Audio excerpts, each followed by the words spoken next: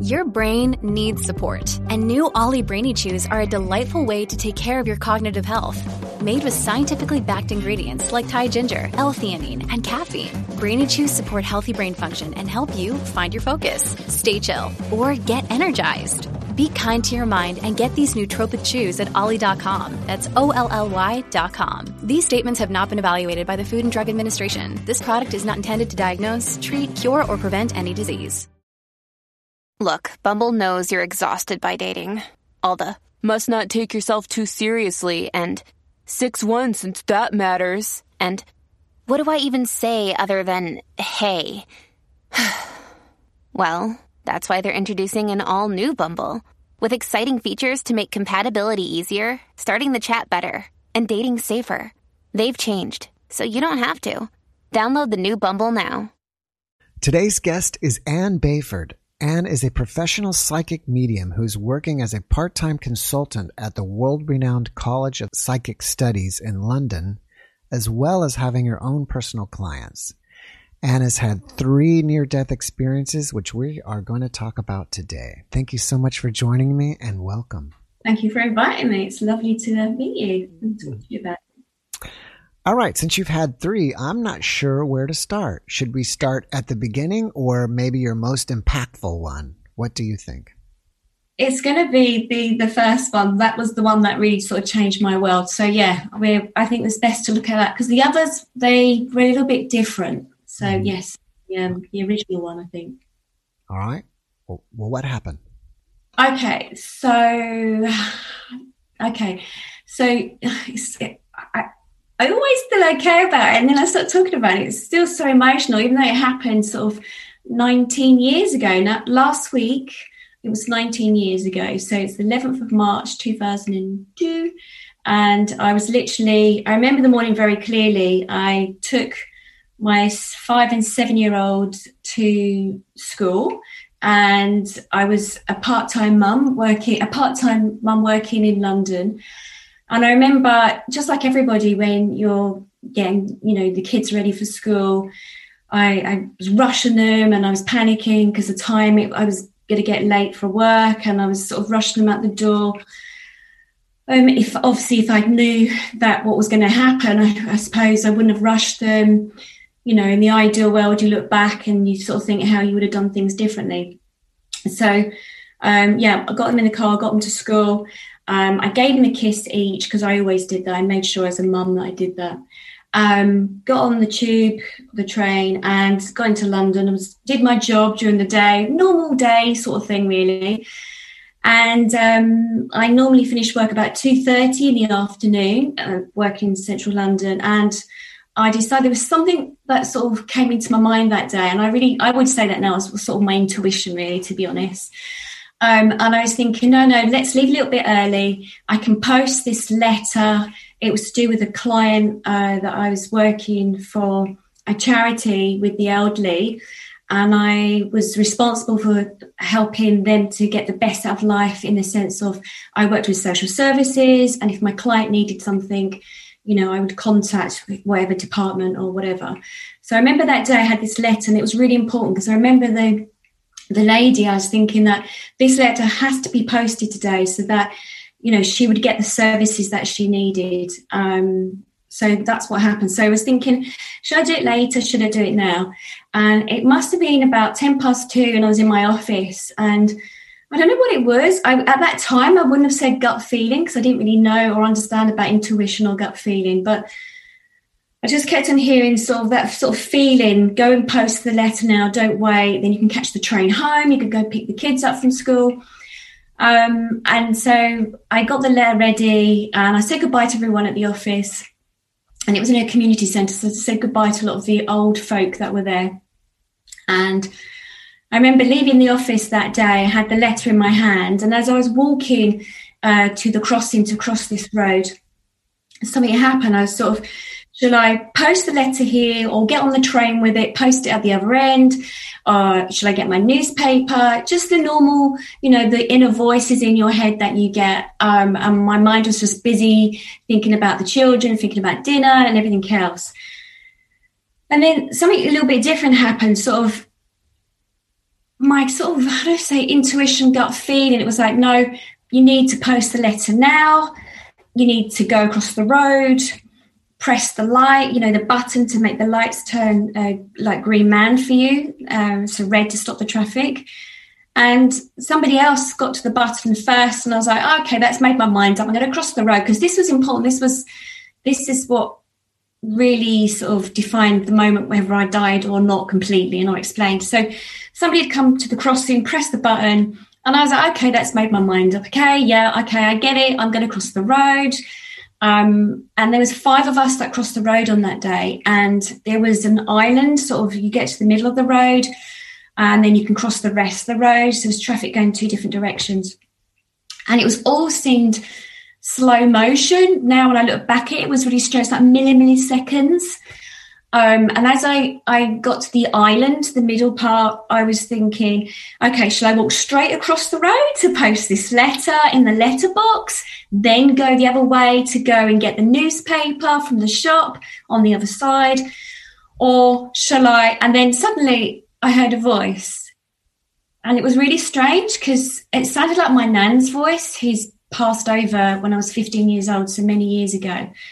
And her voice was sort of saying, I heard a voice which was ridiculous, and I said, what? And she sort of said, go get the newspaper, which meant I had turned at an angle on the crossing. And I was still doubting it. My head was sort of like, why would I do that? You know how you go in your head like, oh, why would I do these sort of things? And then she's just said, go and get the newspaper first, go back on yourself. And I was sort of like, this chat was going on in my head. And I did it. And then the first step went down on my right leg, and I was at an angle, crossing the road to go to the shop to get the newspaper to read on the train on the way home. And that was that. That was when the van had hit me. So the reason why that was so important, because the police had said later on, if I had gone straight across the road and had posted the letter into the letterbox, the logical thinking Anne, if I had done that, I would have gone through the windscreen, and no doubt my head would have been severed. So whatever.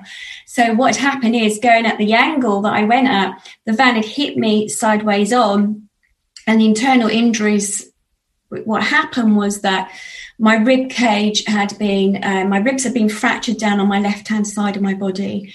And I had been bounced off the side of the van and sort of flew and hit the ground about 10 feet across.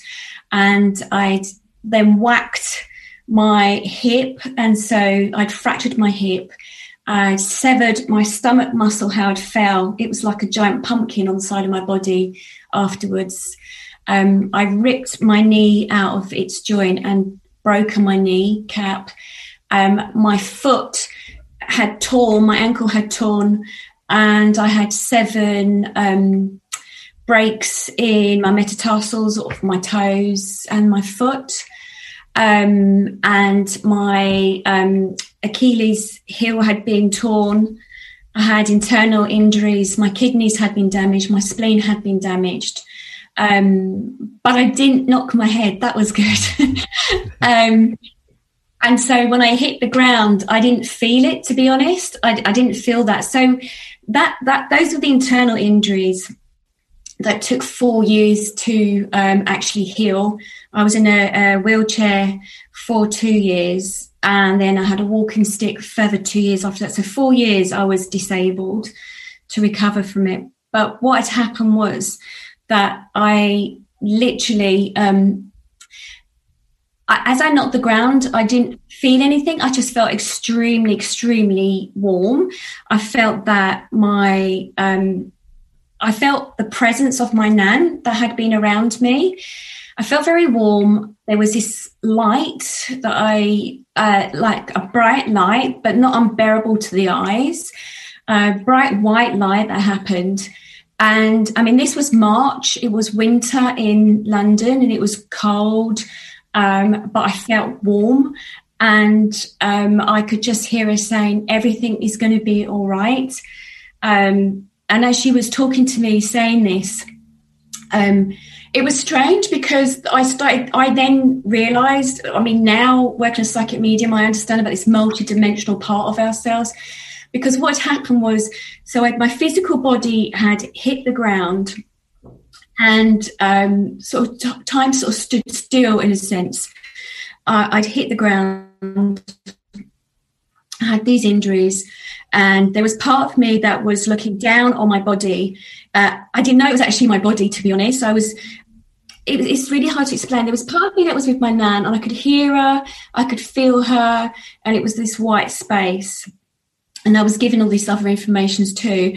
And there was part of me that was looking down, and I didn't know it was me, but I was looking down, and I was sensing everybody's feelings and emotions in the area. So complete strangers had stopped. It was as if like someone had stopped a stopwatch, a magic stopwatch, and everyone froze in time. And there was, in the street, there was a number of people that ran out from the shops. I remember seeing a woman. I saw the woman screaming from a hairdresser's that came out with a rolled up towel. She was going to put it under my neck to help, of course. She just wanted to help. And then there was a couple of people say, don't touch her. And then there was a relative there. Sorry, I feel so emotional because it still takes me back. There was a relative of my in-law, my partner at the time. He had seen the accident happen, and he obviously recognised me and came running over.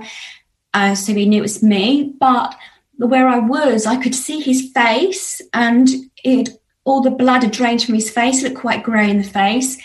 And I remember thinking, why is he so upset? But I could recognise that who he was, connected to the family.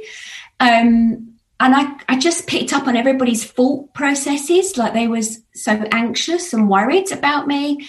And then on the other side of the road, there was a part of me that ended up inside this lorry, sitting next to this lorry driver that I didn't know. And I could hear and see him. He was on his radio saying, some silly woman, she's got knocked down by this van, and now I'm late for work, I'm stuck here, there's traffic. And I was holding him up, and there was a few rude words, blue words he was swearing, and then I could hear on the radio station there had been a massive accident in London where I had been knocked down, and there was an air ambulance that was due, so a helicopter was going to come and land, and they were trying to divert people away from the area. So that was that. And then there was another part of me that was being shown information somewhere else. I felt very safe. It was just really strange. I was being instructed and told by, I'd say, beings now. I didn't know what to call them at the time. They had unrolled some scrolls, like you would see if someone's an architect, the scrolls were unrolled and they could see them. They were showing me big books, giant books, that when they opened the pages, I could see that it was like Harry Potter now, because Harry Potter wasn't around at that time. It was like as if there was moving images in the books they were showing me, and they were just giving me loads and loads of information. And I remember being there, that I was looking around and I could see beings of all different shapes and sizes like gliding by, because I remember thinking they don't have any legs. That was part of my feeling there. So that was all going on, all this information. I mean, there was still lots of information given to me. And it was only then and I didn't feel the pain. I didn't feel the coldness. I wasn't actually in my body at the time. And then I could feel my partner, who was running down the road.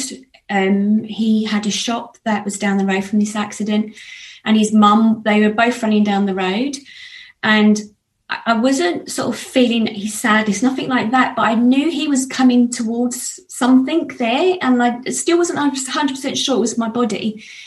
And then it was only when he touched my head. He had his hand on my head. I was laying flat on the road, the physical self. But I could feel his thought process, that he was saying, how am I going to manage with his children, my 2 children? Like, he said them by name. And it was when he did that, I realised that it was my body. And then I was saying, what's going to happen to Rebecca and Nathan? But before I could finish the sentence, it was almost like I was being told the information. I didn't have to finish my sentence. They knew what I was going to say. And then the paramedic ran across the road. I could see the bike with the paramedic. And then the ambulance arrived. I saw all that. And they were cutting my clothes off. I didn't feel any pain at that point. And then they decided to paddle me, so the electric pads to start my heart. And then when that happened, it was almost like I'd come through on a water slide in a water theme park. I came whizzing back down into my body, and then the pain, I could feel it was like a come back. And then on the way to the hospital, I was in and out. I was looking down at the top of the ambulance as it was driving through the streets of London. I saw the crash team working on my body. There's 3 sets of crash teams that was working on different parts of my body. And I remember looking down, seeing it happening, and I could see their faces, and I could feel the panic in the crash room, the emergency room. And and I was there for some time in the hospital, and every so often I was going in and out again, and I was leaving my body, and I could see I was there in the hospital bed. And then there was times where I also felt as if I was holding my nan's hand, and the nurse she said to me, you had an experience, didn't you, while I was in hospital? So much information. So, that's it in a nutshell, really. Yeah. Wow, that's an amazing story. You saw your body, but you really weren't sure it was your body. When did you realize perhaps that you're dead or you're outside of your body? Like, you made the connection that, hey, that's me down there and I must be dead. Or did you ever make that connection? Yeah. And the word dead didn't come into my mind. It was like, well, I don't know. No, I don't. It was more that when my partner had touched my head, it was like energetically, I sort of, it was like a spark for my soul that sort of, I felt him holding my head. He was sort of stroking my hair. I could feel that he was in shock. I sensed it, that he was in so much shock. And then him touching my head, I was like, this is me. But I hadn't fully popped back into my body. It was like, I knew I wasn't there, but I knew there was still a connection. So I wouldn't use the word dead. I just felt that I was somewhere else. And that was the moment where I was like, I knew I was somewhere else. I didn't know where I was. I wouldn't say panic sort of struck in, but it was more like, oh, why am I here? But yeah, I can see myself. And it was more that I could see myself, but where was I? How could I be where I was? Where was I? But it was literally feeling his hand on my head. That was like, it really connected me to, oh, that is my body. Mm-hmm. It was that sort of feeling. And then the humanness as a mum sort of, you know, I wasn't in my body when I was thinking I was where I was thinking, well, what's going to happen to Rebecca and Nathan? But before I finished the sentence, they came straight in and answered. I didn't know I was coming back. I just kept on being told everything's going to be all right at that time by my nan. It was a familiar voice. It sort of reassured me. Was it your nan's voice? Because I thought you just said the word they came and told me. Yeah. Oh, you're good. You are good. So I heard my nan's voice. Now, it's only now the work that I do that now when I do my meditation, now when I work as a psychic medium, when I do my trance work as well, I know they are beings, our guides, our team. And through my second experience, I connected to my archangel who was by my side. So there was a collection. And when I say they, you know, as a psychic medium, I know when I'm working as a medium that when I ask for loved ones come through on the other side, they are the they. So it's like you're not, you're not, and this is the thing, you're not alone when you pass over. They are part of your soul group. They can be your loved ones. I felt angels now. When the work that I do, I'm an angel practitioner as well. I understand the energy, but it was definitely a they, yeah. When you were looking through the book and seeing images, did you feel like either at the time or now, do you feel like you were having a life review? Yes. And it's funny because it was not just, this is so important, because it wasn't just about my life that I had just been living. I was in my 30s. It was also looking back at my past lives as well. Now, I didn't quite understand that to some degree. I knew there was some emotions attached to some stuff that I was unaware of in this lifetime, but they really revealed so much to me. And I know now as a past life practitioner that when I work with clients, I get it so much now. And the work that I do as a medium, it's like I understand it so much now that we are just not here present in one life, that a lot of souls or people as we are here, your soul has been on a journey. And so I was being shown stuff, and I was also being shown future stuff as well, which seemed really overwhelming at the time, because I remember I was that sort of sense they were showing me stuff that I've been doing within the last couple of years. And now I have those moments thinking, oh my God, I know I was showed that before. And I know there's other work they want me to do as well, which they showed me then. But it was, yes, a life review, but not just of one lifetime. It was like where I'd been and the connections to that as well. Do you feel like you can't remember everything you were shown? And if that's true, do you think that's on purpose, that you're not supposed to remember? Or I guess you're not in your head. Yeah, I am, because you're right. Why is that? Right, because literally we're human having this experience, right? And our souls come into this lifetime to have this experience.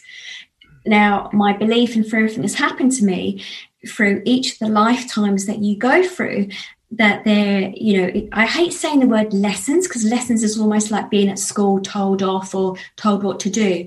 It's more about teachings. We're sort of, in each of our lifetimes, we're sort of taught information, and we learn that information. And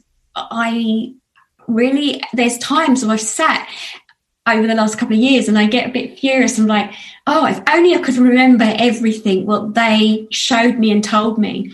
But now, even recently last week, I had like this massive download of information. I was like, oh my God, I so understand it. I so get it now, because it's a bit like, okay, I was saying this to somebody the other day. They contacted me and wanted to know about, are they going to meet a man? Are they going to get married? Are they going to have this? They're going to have that.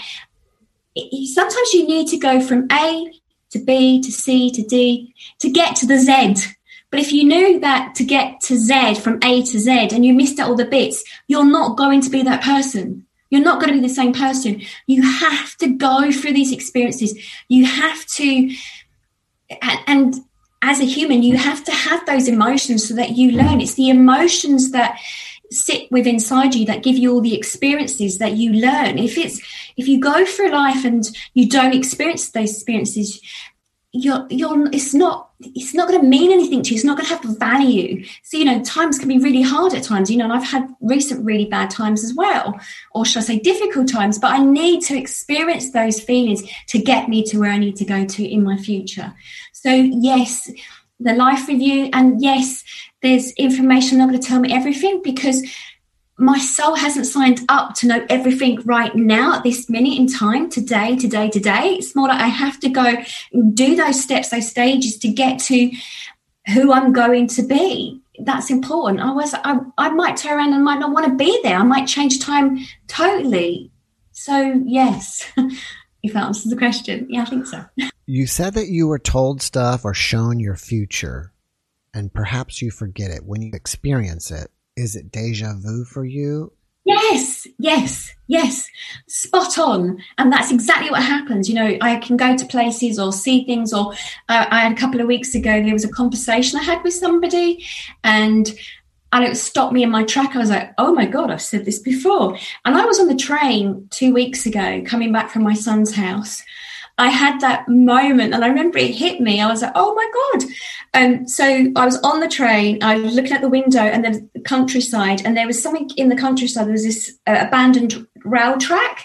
And I remember looking at it and thinking, oh my God, was that in one of my dreams I had? And then I sat there and I was like, no. I remember I was being shown that, but not to remember it. It was a bit like to remember it now, like a breadcrumb to say, yes, you're on the right track, Anne, because I went to my son's just to get away from everything that's going on around me. I needed some time out. Now, my whole life situation's changed at the moment for me, and it made sense to see that. It was like a breadcrumb to say, Anne, you know, my soul is guiding me to my next path, my next journey. So it's sort of like, was that deja vu moment to say, I know my deja vu moments are to say, right, Anne, you're on the right place, the right track, keep going along, follow those breadcrumbs that the universe is leaving you, or part of myself in the future is leaving me. So yeah, totally deja vu. Yeah. So do you believe the future is played out for us then? Okay. Yes, I have been thinking about this recently.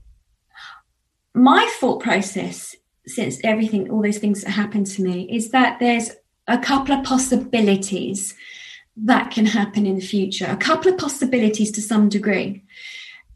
And I also feel that sometimes if we don't live our full potential as a being, if we live in fear and we stop ourselves from doing that adventure or, you know, doing that job or whatever, and we slow it all the way down, I don't feel that we always complete that mission in this lifetime, this purpose or whatever you wanted to do or whatever your soul said it was going to do when it came back.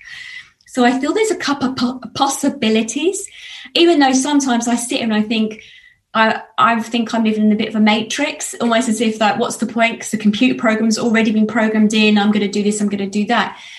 But when I tune into my guides and when I really tune into like listening to my soul, I understand what I've been told and instructed. There are a couple of different possibilities, but it's where you are in yourself. If you feel that the fear and do it anyway and be brave enough to step into your full potential, that is the possibility that might happen to you. That might be your life. But even then, that can go off like train tracks, branches of a tree. There are a couple of possibilities. So I don't feel there's just one possibility or your future's planned out. What's the point? I think there's a couple of different scenarios that can be there in front of you. It's up to you, because it's free will. It's up to you in this lifetime where you are every minute of the day, you know, what you do. I mean, on that day of the accident, I could have crossed the road, gone straight across and posted a letter. My head would have been severed, or I could have gone and got the train. But I actually listened to my intuition and, you know, that sort of guide me, and working with your own intuition and not with the logical brain. It's sort of that gut feeling that will always lead you down that path of the likelihood that you're going in the right direction, if that makes sense. Yeah. Did you ever talk to your partner and his relative about the experience, like the relative that you saw that his face is all gray? Did you later say, hey, I saw your face and you were all gray, and he said, oh my gosh, you saw me? Or if so, how did that play out? Yeah, I did, because it was a difficult time, because before I got knocked down by the car in my life, I was very science-based, and if I heard someone saying that I had a near-death experience or out-of-body experience, I wouldn't necessarily believe them to some degree. I was like, oh no, well, the brain kicks in, endorphins and everything else. So for me, it was like I really had to start balancing everything out, questioning everything afterwards. And there was like so I was thinking about, I'd lost my job, and at that time after the accident there was a possibility that, you know, I could have got compensation. So I had to start going down the route of looking at what actually happened during the accident, and I had to start reliving all the experiences. And so it was detailed down for the solicitor and everything. And I remember that actually helped me with this process. And I said to his uncle, I saw you that day. And he turned around and said, how could you see me? Because his words, how could you see me? You were dead. You're on the road. You were dead. And I said, no, where I was, I looked down and I could actually see. Where did you look down from? And I said, well, where I was. And he went, no, you couldn't have. I said, I told him exactly where I saw him standing. And he was like, I still don't understand it. And it still blows him away today. He's not very open to the fact that things like this could happen. So he doesn't really want to talk about it. And then my partner at the time, I told him, I said, I could see you running. And he said, you couldn't have done, you were dead. And I said, but I did. And I told him everything that I saw. And for him, it was really funny. The relationship started splitting in different ways from that experience because he didn't believe in it. And it was very hard to get someone to believe in what actually happened if they don't believe in this sort of stuff. Now, I'd also, when I was talking to the solicitor, I was saying to the solicitor, I saw the paramedic arrived and they parked the car down there. And she said, you couldn't because you were dead, dear. And I went, but I saw it. And then when it started being under investigation and I could see the lady brought the towel and I spoke to the lady, I went into the hairdressers years later and I thanked her and she said, oh my God, she was like in shock. She said, oh my God.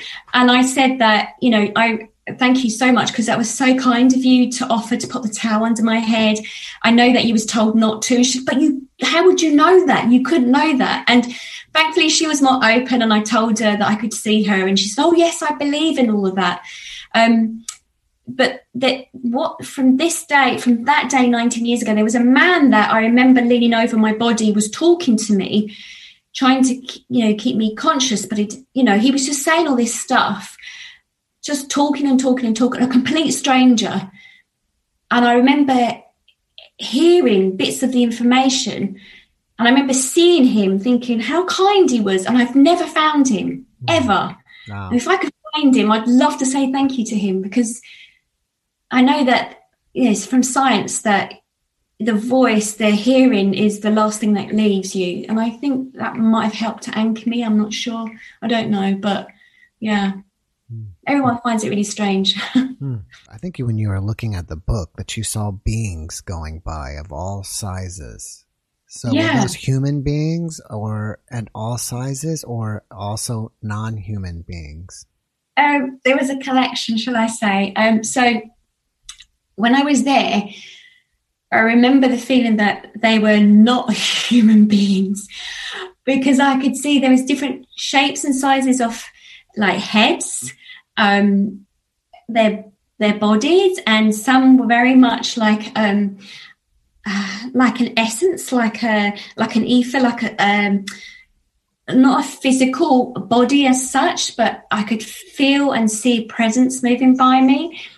We have a program called Doctor Who here, and I suppose a bit like Star Trek. And it was very much like what you see on Star Trek, of different shapes and sizes of heads and just different beings. And I could feel, I remember, and not at that time, but now from my second experience I remember the feeling that there was an angel there. But the only familiar human being was my nan. But the others, no. But I wasn't scared. I just felt, this is okay. It felt all right where I was. I wasn't scared of what I was seeing. It just felt it was a given. I was just there. Do you feel like where you were was more real than life here? I felt more connected there. I felt that, it's a good question because when I came back, I remember, of course, I wanted to be alive because of my children, as a mum and as Anne, as a human being. But when I came back, I didn't feel almost like planet Earth was my home. I felt as if where I was my home, and I felt more connected there. And it was like a bereavement feeling I felt afterwards when I came back. I just felt that was where I was meant to be. And I actually, for a while, I never admitted this to anyone because maybe it sounds weird. Maybe I felt a bit guilty for saying it, but I just felt that that was my home. I felt loved there. And I felt more me. There was, as Anne, as the human being, of course, like all humans, you're going to have dramas and life experiences, you know, the bills and stuff like that. It wasn't that I was wanting to escape that, but I just felt whole there. Where I was, I just felt whole as a person being there. Thank you for telling me that. I found it interesting that you said something about you still wanted to be Anne. So when you're over there, do you feel like from that viewpoint, looking at Anne is just a character you're playing or something? And that wasn't really the complete real you. This was just a part in a play. Yeah. Yes. It's interesting you say, because Anne here as the human, it's the role I play here in the sense of what I'm going through this lifetime as Anne is because I need to learn or certain things that's happening to me in my life. I have that interaction with others around me. And when we're here, when it's not just about us, it's about the interaction we have with others. So the interaction I have with my children, about their soul journey, how I am as a mother to them, you know, as I might be as a partner or a daughter or a sister to somebody or a best friend. It's like the roles that we play here as who we are on this planet, you know, on this plane. But where I was, and I don't know if I would even call myself Anne, but the name Anne, I just felt as if that I was the true me. There was a balance with me. But I know where I was there, I can't learn everything that I need to go through, all the emotional experiences. You have to be that human being to have those emotional experiences on the planet Earth. But where I was back there, you can't experience it there as a soul. You need to come back here to have that experience. But I felt at peace there, balanced. Yeah. Until you were reminded of your children, did you even forget about Anne? I think, yeah, actually, it's funny you should say that, because there was, where I was being shown all this information. It almost as if it sort of jerked me back to reality, in the sense of Anne's reality, and feeling his awareness or hearing what he was saying about the children. So, and I don't know what would have happened if he didn't have put his hand on my head, because that was only when he put his hand on my head, I then became Anne again, or remembered I was Anne, the mum, and then remembered that about the children that I had. And I know that as Anne, there's a purpose and the reason I have to be here to be their parent. But not where I was when I was not living. It was different, yeah. One of my guests was an NDE, or is an NDE researcher, and I think the number she said was 51% of people get divorced. And you happened to mention that, you know, things didn't seem to work out with you and your partner at the time, and it seemed like possibly it was due to the NDE experience. Do you mind adding to that or comment on that? Yeah, I mean, it's funny. I can understand that it's quite high, isn't it? I can understand that. I think, look, before the accident happened, Anne was, I'm going to talk as if I'm a separate person, but I was already going through difficulties in the relationship, and there was already things going on. But as a mom, as a partner, you know, we know how life is when you have children and you have ups and downs. And so just stuck with it, kept it going. And that was fine. And I when I look back at it, and I remember thinking the same thing, I was living life sort of very superficial, in the sense, wasn't really experiencing things. I was really getting caught up in everyday things about the bills and what was going on, and, you know, life living on earth, and sort of wasn't really focusing on trying to have a balance, thinking this is how life is. You go to work, you have the children, you're cooking, you're cleaning, you know, you might have disagreements with your partner, whatever, and you just stick it out, you carry on like that. I know I can tell you, my heart on my, hand on my heart, that it was a real stop, Anne. You need to look at life. You need to reassess where you are and how you move forward. And it was also a way of them saying to me, I'll say them again, them saying to me, you have a gift that you didn't use when you was a child, because I was a psychic medium as a child or psychic. And, you've blocked yourself for many years. This is the time for you to reconnect with your gifts, your awareness of everything that's going on. That was a real stop moment. And the difficult for me afterwards was I was diagnosed with post-traumatic stress. And within that 4 years of trying to re-walk again, I was disabled, severely disabled at that time. I'm physically fine now. It put pressure on our relationship. There was lots going on, but it made me also look at the relationship about emotional support, which I didn't get as well. So there was lots of things that were going on. Now, we've been together 35 years. It's only recently we've split up. I mean, literally over the last couple of months that we've split up. I still continued the relationship. But what happened was it made me look at life differently. And I was like, well, now I also need to do something for myself. I need to start looking at this. And that's when I then became a student at the College of Psychic Studies, like where I'm a consultant now. And I never knew that was going to happen. And I started looking at, as a student, looking at life differently. So if anything, it just made me reevaluating and understanding that I needed more for me. And that's what led me down the pathway of me investigating some of my skills, looking at life in a different way.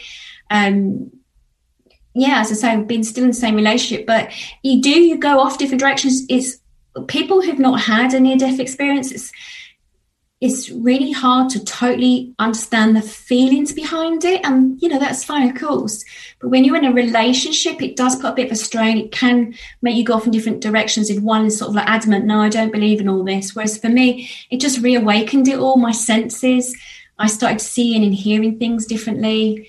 My whole psychic abilities really kicked in after the accident. I started becoming aware of a lot more things. And it did put a pressure, and I understand that. But I think, and I know this with clients that I work with, that when you are really authentic to yourself and you really have self-worth and you really do what's best for you, it sometimes can create that drift within a relationship. But I honestly believe that you're meant to meet those individuals in your life to help to redirect you, and some relationships are only meant to last a certain amount of time. But it's through that fear of a human, we sort of stop ourselves from moving on until we have an experience like that or any other experiences to sort of jolt you back into place to say, come on, look at your life. Where are you? And a bit like the pandemic that we've had, with COVID. I think, a lot of clients that I'm seeing as, as a therapist and as a psychic medium, it's having that shock, having that life-changing situation like the pandemic. It's making people reassess their lives. And that's exactly what happened to me with all my near-death experiences. It did the same thing, reassessed me. And it was a good thing. I will say, a hand on my heart, it was the best thing that ever happened to me, getting knocked down by that van that day. It was the best thing. All right, you mentioned that you had some psychic ability as a child, but you blocked it. And then I believe you also mentioned that before this happened, you were more of a scientific person.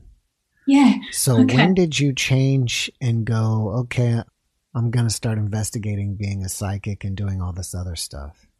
Right. Okay. Brilliant. I love that. So my mum said even from when I was a baby, she used to see the little cradle was rocking with me as a baby. Now, I didn't know this at the time. And she said there was always something a bit strange, Anne, around you. And she saw her grandmother would come through and stand over the cradle when I was a baby. Now, I didn't know that as such. And I was like, yeah. But as I was growing up, I could see people that had passed over, and I'd say to my mum, oh, who's that at the top of the stairs? And she said, there's no one there. I would see people, I would hear things, I would sense things as a young child. And I would also hear animal voices, and I would hear like a communication with animals with me. and have full conversations with animals. And I would say this to my mum, and she'd say, "You're going crazy. If you tell people you can hear people talking or hear a conversation with an animal, they're going to lock you up. They're going to say you're crazy." And so it sort of drummed into my head. So up until, I suppose, I don't know, about 7, 9 years old, I was seeing things, hearing things, having communication with animals. And it was about that time I was told, stop telling people you can see, hear things or know when someone's going to die. All right, okay. And so that sort of stayed in my head. And then I became a zookeeper later on. And then it was only as I was a zookeeper, I'd had a few experiences being picked up by an elephant, calming the elephant down. But it was all about me communicating telepathically. But I didn't realise that's what it was at that time. And I was about, I don't know, 18 or 19 years old. And at the same time, it was like I was a zookeeper, but I was also interested in science. I didn't realise that others couldn't hear animals talking. I know it sounds so stupid to say that. I just didn't understand. I had that sort of gift. And when I started working with animals as a zookeeper and all the other jobs, I started then looking at, because I'd had sort of issues myself, I started going down the pathway of like training as a counsellor, started looking into science, started looking at how the brain works. And I was like, yeah, no, if they think I'm crazy, I might get locked up. And I will put it out there, I actually did have an episode where I'd had some trauma that had happened to me. And I mean, literally at that time, I did try to commit suicide. And that I was about 19 years old when all this was going on. Again, I started hearing voices and I thought, I don't want to tell people I'm hearing voices because they think I'm crazy. And then when I did say I was hearing voices, they did lock me up because they said, for your own health and benefit, it's safer that you're in a psychiatric hospital. And then I remembered the day and I was sitting there. Something had happened in the hospital because I was sectioned because I was so worried that I would commit suicide at that time. I'd had a miscarriage and that's why it was traumatic for me. I remember sitting there and I was like, my logical mind, how am I going to get out of this place? I'm not mad. I'm not crazy. And then I heard a voice saying to me, I know how this sounds. I heard a voice saying to me, well, then stop telling people you can hear us and then be normal and then you can get out of hospital, which sounds really mad when I think back to it.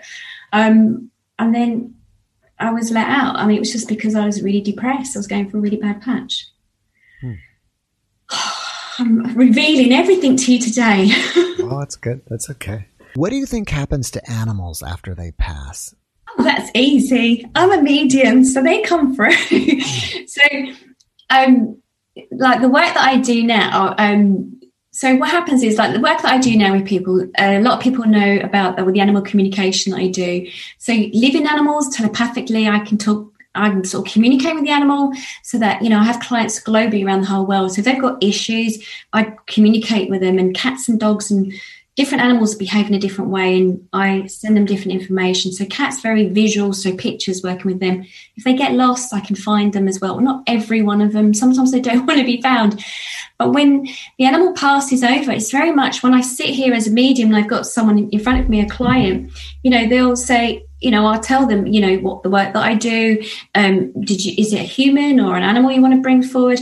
And I feel the animal comes forward. I was talking to a lady the other day and she didn't say it was about cats. She came to me. She was talking to me about this person who'd passed over recently. She wanted to make sure he was okay on the other side. And then what happened was I'm allergic to cat's fur now. And so if I have cats around me, my nose runs and my eyes itch and I could feel it. And I had no cats around me at all. And I said, you've got a number of cats on the other side. I said, because I can feel them. So I felt the presence with them around my legs. And the cats were giving me information for her, but also I was picking up on the personality of the individual cats. There was quite a lot of cats on the other side. And I didn't want her to tell me anything. Like I wanted to tell her what I was picking up, and she said yes or no, that was correct. And it was spot on, those animals came through. So it makes no difference. Humans are not superior. It's like animals pass over on the other side, and there are animals that do come forward. I've had a dog that came forward recently. The owner had bought a new dog, and the old dog, the dog on the other side, didn't like the new dog that she had bought, and this dog had told the owner that dog that you have is stupid. It's not intelligent as what I am. It was really funny. I was getting caught up in this conversation. So, yeah, it's it makes no difference to the animals or humans. It's the same thing. They go to the other side as well. I don't know about if they have the soul lessons. I haven't gone down that avenue. I don't know if they reincarnate again. I'm not sure. I openly admit I don't know. With humans, yes, but all I know is if I have an animal that's passed over, if they want to come through, they'll come through, and I can then pass on the information. Oh, thank you. All right, I have to switch gears on you here. What is your website? Right, okay. So it's www.annebaford.com. All right. And do you have any projects that you're working on right now that you want us to know about? Okay, so many. I don't know where to start. As I work sort of intuitive holistic therapist, and I work with individuals to help them to find their purpose, in a sense, their sort of mission, why they're here. So with my work with individuals, I sit with them and as a therapist, and also spiritual guidance that I pass on to them. So I feel my mission, my purpose, why I came back, is to help others to connect to that. So I'm trying to, with my own YouTube channel, I'm trying to help others to understand that, or to give them the tools, or to help them to understand we're here. There's more reasons than they can imagine why they're here, and their purpose. So it's really about connecting others and helping them to find their purpose in why they're here. So making the most of that time. If you're not interested, then that's fine. You live that life. But for those who are just awakening to this work, who are interested in this side of things, I like to work with them as their sort of to help and guide them. I know when I first started going down this avenue, if it wasn't for the College of Psychic Studies, I don't know where I would have been. They had all consultants, all the classes. So I like to do that for others. I like to help individuals as a signpost, direct them, or just listening to them and helping them on their journey. So that's, trying to grow my YouTube to get more information out to others as well, so they don't feel abandoned or lost or alone with it all. Yeah. What's the name of your YouTube channel? It's just Anne Bayford. Nothing fancy. Okay. Do you have Facebook? I do, yes. And on my Facebook page, it's Like-Minded Souls. All right. Are you a public person? And what I mean by that is if people reach out to you, like message you on your Facebook or, send you emails, do you respond, or are you more private? No, I do. I mean, the Like-Minded Souls is a private group, but if you put in Anne Bayford on the Facebook page, and if you're interested in joining Like-Minded Souls, I put you onto that.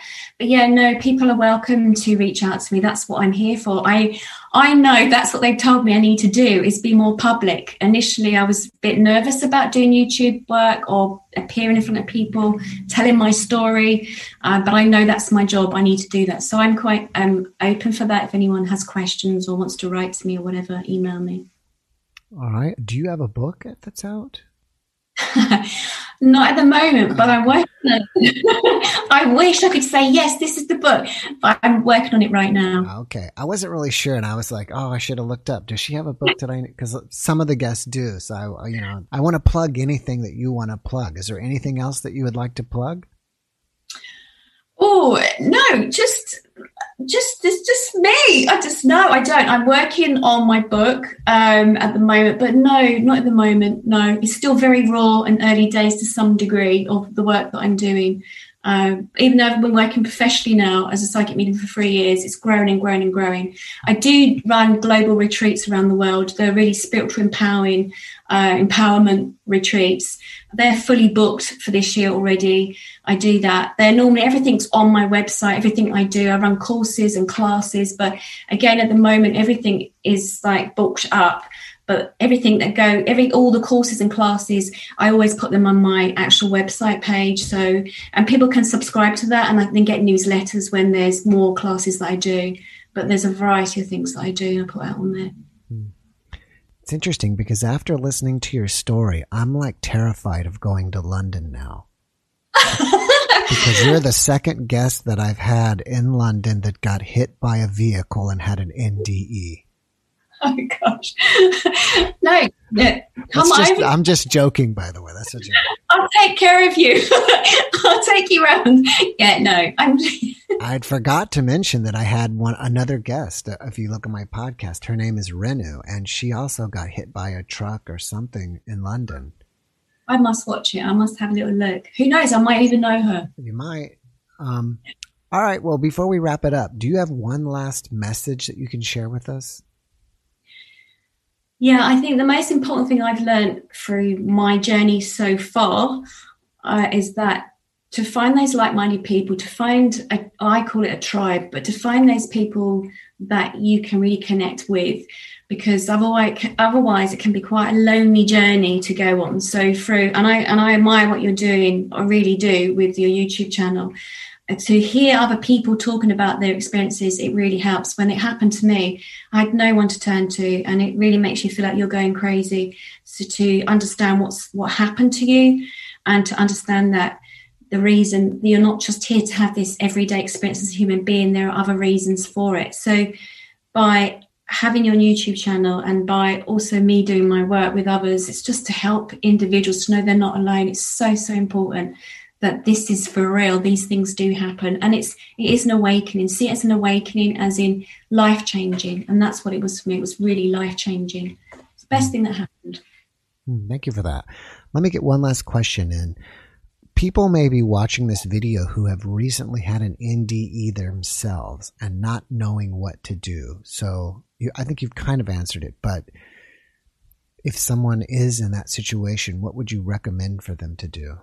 Well, I'm happy if they want to go onto my website, they can message me there. If they wanted someone just to sit and to listen to them or to talk it through, because it can be a real mess with your mind. You've been, however old you are, you've been brought up with how you should see things in life. And then when this happens, it's almost like a pack of cards that get thrown up in the air and you look at life in a different way. So, try and talk to people that are quite open to this. There are going to be people that are going to judge you or, whatever they might say, but just know your experience is valid, very valid. Write it down. That really helps, that process as well. But I'm open for people if they want to contact me or find people that will listen to them and reach out to those other people that have been through that experience, because it really messes with your mind for a while. Yeah, great. Thank you for sharing that. It's funny because it just made me think. I saw a guy on YouTube a few days ago that he posted himself. He's in the hospital and decided to make a video and said, yeah, it just happened to me and I'm back and I saw so-and-so. I mean, he may be still in the hospital and I've been trying to get him on the podcast. It's been difficult, but I think that would be amazing to have somebody in the hospital. He just had it 2 days ago, that fresh, and we would be talking about his NDE. Wow, that is amazing. But I think now that we've moved on from like the 19 years it happened to me, now moving forward, I think, most people are quite open about it now. They're sort of, you say it's not unusual to hear it or scary to hear it. People are interested to hear it. So, I think it's amazing. Wow, love that. Yeah. All right, Anne. Well, thank you so much for being on my podcast. I really appreciate you, and I wish you the best. Thank you so much. It's been lovely meeting you. Thank you. All right. Have a great day. And you too. Bye-bye. Bye-bye. Thanks for watching the Jeff Mara podcast. I really appreciate you. Another way to show support is through YouTube memberships. And if you do, there are loyalty badges and other perks depending on your level of membership. All you need to do is click the join button underneath the video to find out more. Thank you for your support.